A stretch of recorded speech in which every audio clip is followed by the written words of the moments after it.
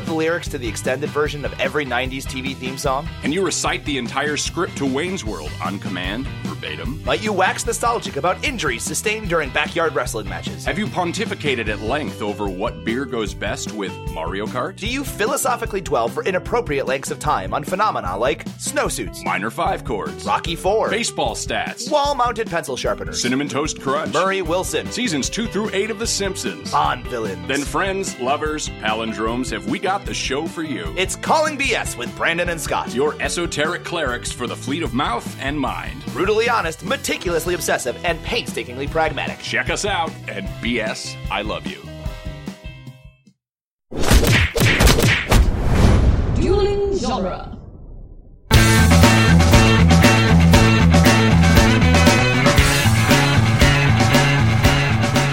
Welcome to the Jay and Silent Bob Minute. We're covering the movie Clerks, 1 minute at a time. I'm Jeff Ferry. And I'm Chris Durkoff. Today we are covering minute 43 of Clerks, quite possibly the greatest buckle minute ever. And we're joined from Puck Soup by Greg Wyszynski. Hi, everybody. It's an honor to be on the show. It's an honor to be talking about a movie with hockey in it. There's two categories. There's hockey movies and then movies with hockey in it. And this is in the latter category. And this is a specific kind of hockey. This is mid-90s street hockey. Yeah, very much mid-90s street hockey. Absolutely. Spoilers, roof hockey. Yes, I grew up in New Jersey at this time, and street hockey was it was everywhere. The way to put it any other way. Yeah, it's a very time-specific reference, along with, as we'll talk about as these minutes go on, what they're wearing, their skates, everything else that goes along with it. I mean, it's funny, like, as a hockey writer, you know, there's a certain cachet to the people who grew up playing the sport, and I always tell these Canadian bastards, I'm like, I didn't have friends that played ice hockey. Like, when I would play hockey growing up, it was usually either deck hockey, running around and playing after school, or it would be really bad roller hockey in the middle of the street. But growing up in Mattawa and in Central Jersey, I never really had a chance to play much ice hockey. Around here, this is in South Jersey. The only people that ice hockey were the rich kids, because they were the only ones that you had to afford ice time. There was only Right. one rink. Well, it's funny. I grew up. Yeah, the town next to me, Old Bridge, had a rink, and like it was a pretty popular rink, and there was definitely like an ice hockey culture going on, you know, around where I grew up. But it just, you know, it's the classic conundrum. Like, how do you get more kids to play hockey? How do you get more participation in hockey? It's always one of the easiest solutions. Is just, you know, have friends that play it or get peer pressured into playing it or whatever. And that was never the case for me. I mean, the case for me was tackle football and street hockey and sneaking peppermint schnapps and playing NES. Yeah, I think was the other sport I played.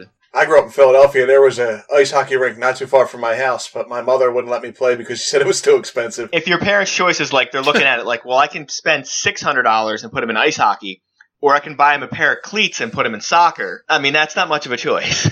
Yes, right. I think my parents looked at me and knew what my bloodline was and just assumed I would suck at it athletically. So, you know, they're like, you've got fat genes and uncoordinated genes, and those two things don't seem to really parlay into a successful ice hockey career. So it was never even foisted so upon if you're going to suck, you can do it in the front, you can do it out in the street for just the cost of the stick. Just play Blades of Steel or just play ice hockey on NES and suck that way. What was Blades of Steel? Just the pass. Yep, that was the one. Yeah, Blades of Steel was the most realistic game at the time because the players didn't look like cartoon characters and there was like real fighting. And then ice hockey was better, much better. Yeah, without question. That was the one with the skinny guy, the fat guy. Is that the one? And the medium guy. Skinny, medium. Yeah, skinny fat was the preferred legion for me when I would play. And what was cool about it was that as a Wyszynski, ice hockey, Nintendo ice hockey gave you. I'm not Polish, but I'm Ukrainian, but that's sort of like Polish adjacent.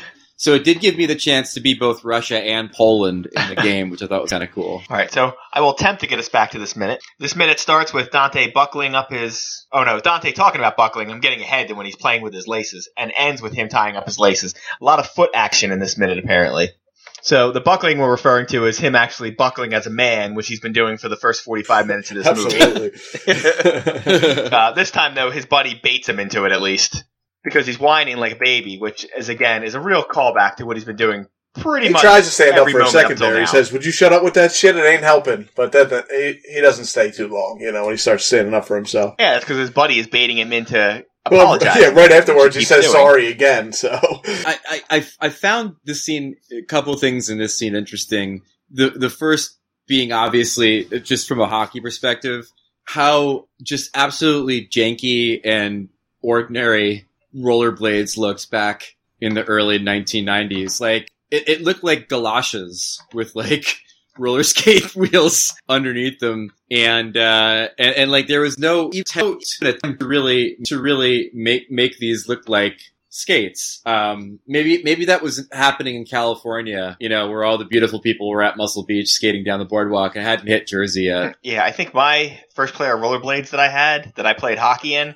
were just store-bought from Kmart rollerblades. There was no, hey, they kind of look like hockey. No, they probably had purple laces. They were just meant to like rollerblade around and have a good time. And I'm like, well, this is all I have. They don't sell hockey skates. Right. And like when you're at that point of just entering a sports thing, it was usually Kmart or Bradley's or. Yeah, I say that sitting here in my garage, my street hockey stuff that I have not used in 10 years is sitting right across from me in an old hamper. I guess just in case I ever need it. if that moment full arrives. disclosure, I can skate, but I've never had a pair of rollerblades on in my life. So you can ice skate, but not rollerblade. No, I can skate with four wheels. Oh, Lord. Fast. But I never had a pair of rollerblades on in my life. Wow, you are old. Not quite as. I did notice that Dante once again used the employee phone and had to put another quarter in it. He's now down like 75 cents for the day from having to use the stupid employee phone because this was in the days where not everybody had a cell phone. So if you had a hockey game set up for the day, you had to now try to track people down at their house. I like how he's got to explain himself every time. Like, I know I'm not supposed to be scheduled today. Yeah, everybody's got to start with him and be like, why are you at work? No, I'll get into the scheduling of this hockey game that gets built up to end up not being quite what I'm led to believe it's supposed to be. The way they're building it up, I'm expecting a large tournament of some sort to be going on outside. So it's mentioned that Randall can't play in the hockey game today either, but because he's working at RST Video. Was he also called in on his day off, or was he just a moron and forgot to tell the rest of the guys probably was going to play. He was probably going to lock the store up and go play and come back. That's a fair point. He probably would have locked up the store and just left. Yeah. Yeah.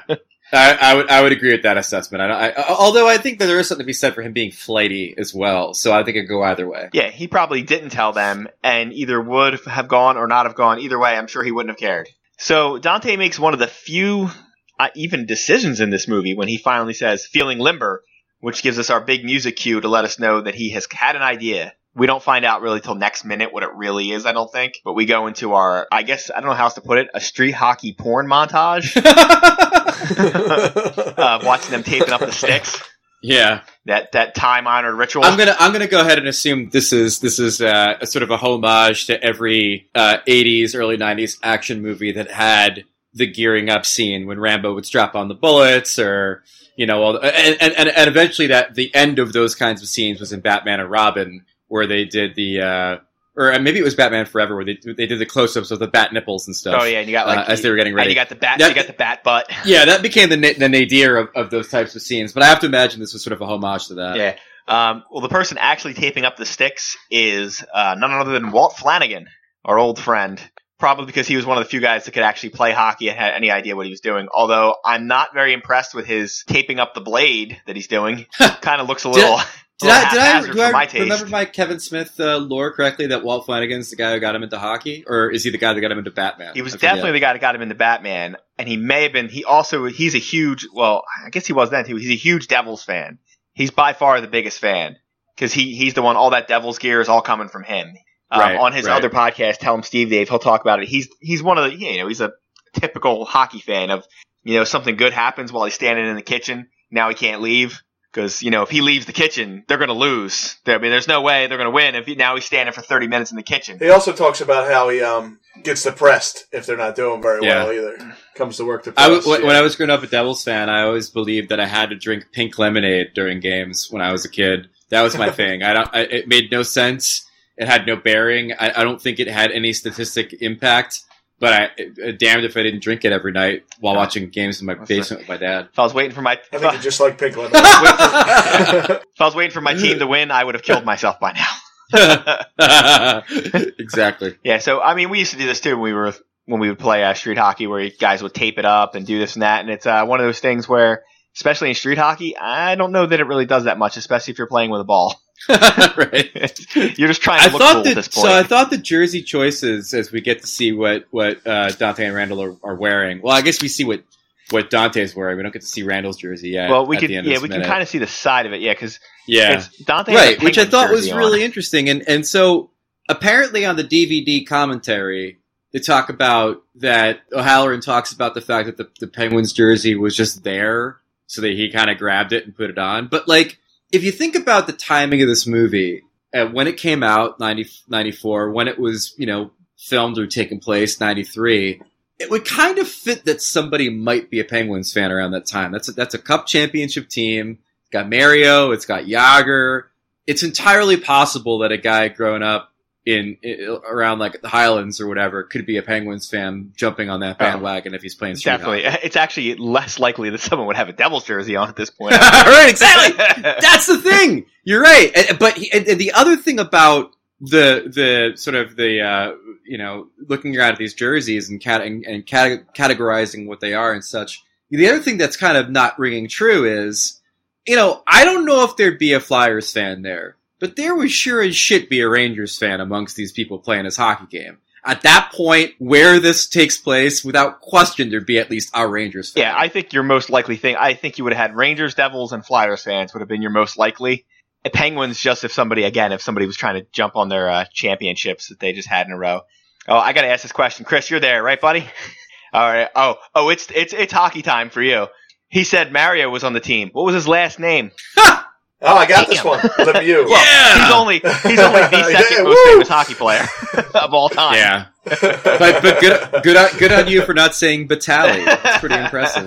I thought it was like, I don't know, Super Mario, Luigi. That was a layup for you. I'm pretty sure you could have got that one.